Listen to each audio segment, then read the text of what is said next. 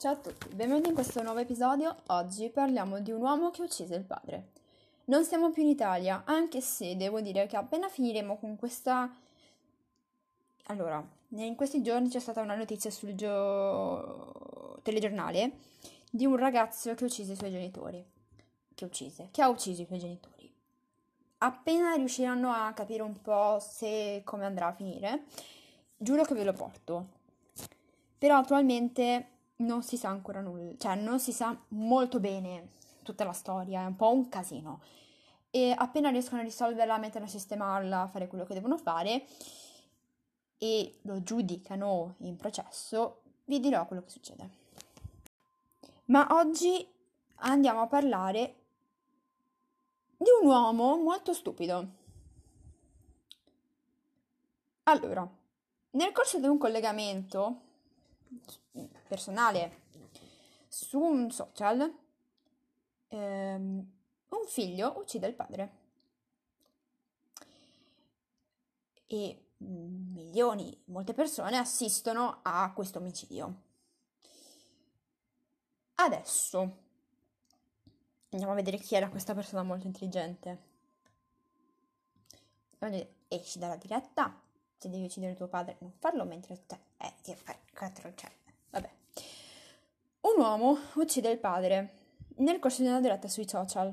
La vicenda riguarda il 32enne Thomas Kelly Powder e il suo anziano genitore, Darwin Powders, di 72 anni. Ho detto il vecchietto non avrà neanche fatto nulla di male. Entrambi vivono nel quartiere di Long Island, nel sobborgo di Amityville.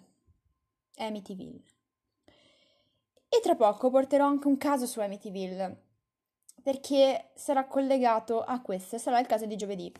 Infatti io me lo scrivo. Perché c'è proprio una strana aria che gira a Amityville. A New York. Dory era impegnato nel corso di una videochiamata su Zoom insieme ad altre 20 persone circa. All'improvviso il suo figlio gli si è scontrato contro. I testimoni hanno affermato alla polizia di non aver visto l'anziano in collegamento. In compenso hanno sentito un audio disturbato e caratterizzato da un evidente trambusto. Poi alcuni hanno riconosciuto il 32enne Thomas sentendo il respiro affannoso di suo padre e qualcuno ha allertato immediatamente il 911. I soccorritori, giunti nell'abitazione dove era avvenuto il controverso episodio, chiamiamolo controverso, figlio uccide il padre, controverso episodio, hanno trovato Daniel Powder a terra, purtroppo già privo di vita. Non era stato possibile fare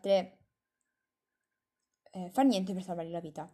Dopo averlo ammazzato, il giovane aveva tentato di scappare dalla finestra, ma questo suo tentativo di fuga lo ha portato a ferirsi. Medicato in ospedale, l'uomo ha riferito poi uno stato di fermo alla polizia che aveva aperto un'indagine sull'accaduto. Da prassi.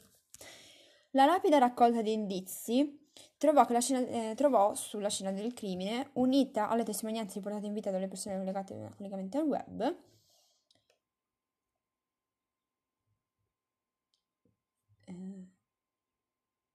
la rapida raccolta di indizi trovati sulla scena hanno prodotto l'accusa di omicidio nei confronti.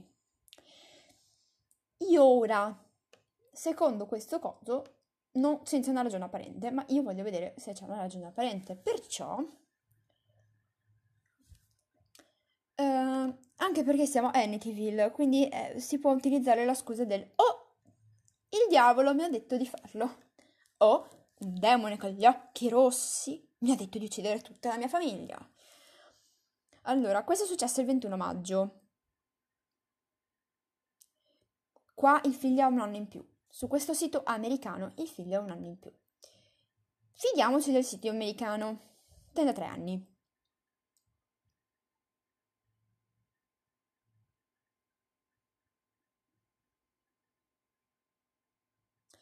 Ok, allora, la polizia vide che i testimoni avevano visto Polder cadere davanti a un uomo calvo e nudo apparso sullo sfondo dello schermo. L'uomo, che in seguito fu identificato come il figlio di Polder, Thomas Cullen Polder, tagliò le lenzuola da un letto e le portò a terra, secondo i rapporti.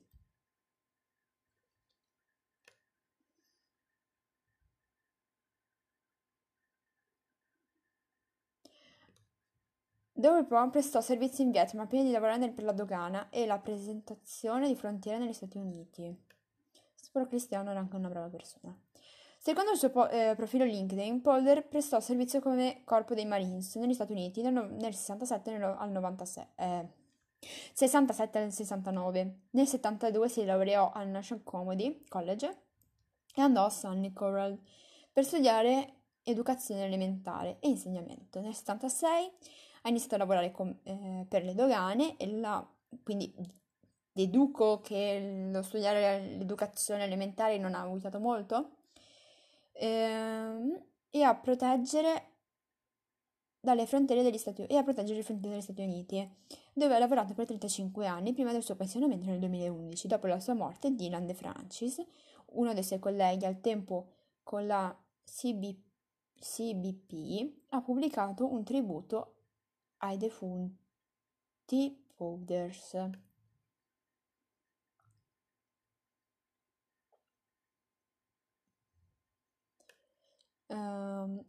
Dalla sua didascalia De Francis scrive come un'ispirazione, qualcuno che ammiravo e amavo come mentore.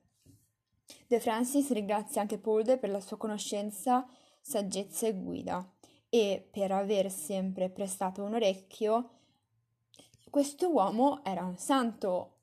Sappiamo tutti che per quanto tu possa essere morto male e aver vissuto di merda, appena muori sei un santo. Polder Wars a Singer in una battaglia locale di Long Island. Sì, non sto capendo cosa c'entra, perché l'abbia ucciso in realtà. Dopo la sua morte, Aliberti ha pubblicato un breve tributo a Polder insieme alla foto di Polder. Nella terza porta Polder si trova in un circolo locale. Boh, non c'è scritto niente. Allora, riferì che Scully Polder confessò l'accoltellamento venerdì, descrivendo una lotta contro lui e il padre, prima di riporre a un maldestro accoltellamento che pose fine alla vita del suo padre. Scully rischia la condanna di 25 anni e la reclusione a condanna. Presumo che l'abbia già avuta, perché uno che uccide in diretta il padre, come minimo, non penso che ti servano tante altre prove da poterlo arrestare. Poi non so. Comunque, questo era il breve caso, pensavo fosse molto più interessante, devo dirlo. Quando ho letto l'anteprima, sembrava più una cosa molto più complessa, con lati oscuri dietro. In realtà no, non c'è assolutamente nulla. E la cosa mi delude molto. Però è un episodio che ho registrato, sono 8 minuti di registrazione e non lo cancello sicuramente. Anche perché mi fa male la gola, quindi perché sono 8 minuti questi più altri 8 minuti che ho appena cancellato perché ho sbagliato e ho detto una cosa che non avrei dovuto dire. Quindi in realtà stavo urlando dietro una persona, perciò non importa. Ok, nel prossimo episodio vedremo Amityville. A me interessava anche per Amityville perché, mi aspettavo che dicesse: ho visto un demone, c'era un uomo con gli occhi rossi che mi ha parlato nella cantina di casa mia, mi ha detto di imbroccare il fucile e sparare ai miei familiari uno a uno. È un caso che vedremo giovedì. Io vi saluto e vi aspetto con il prossimo episodio.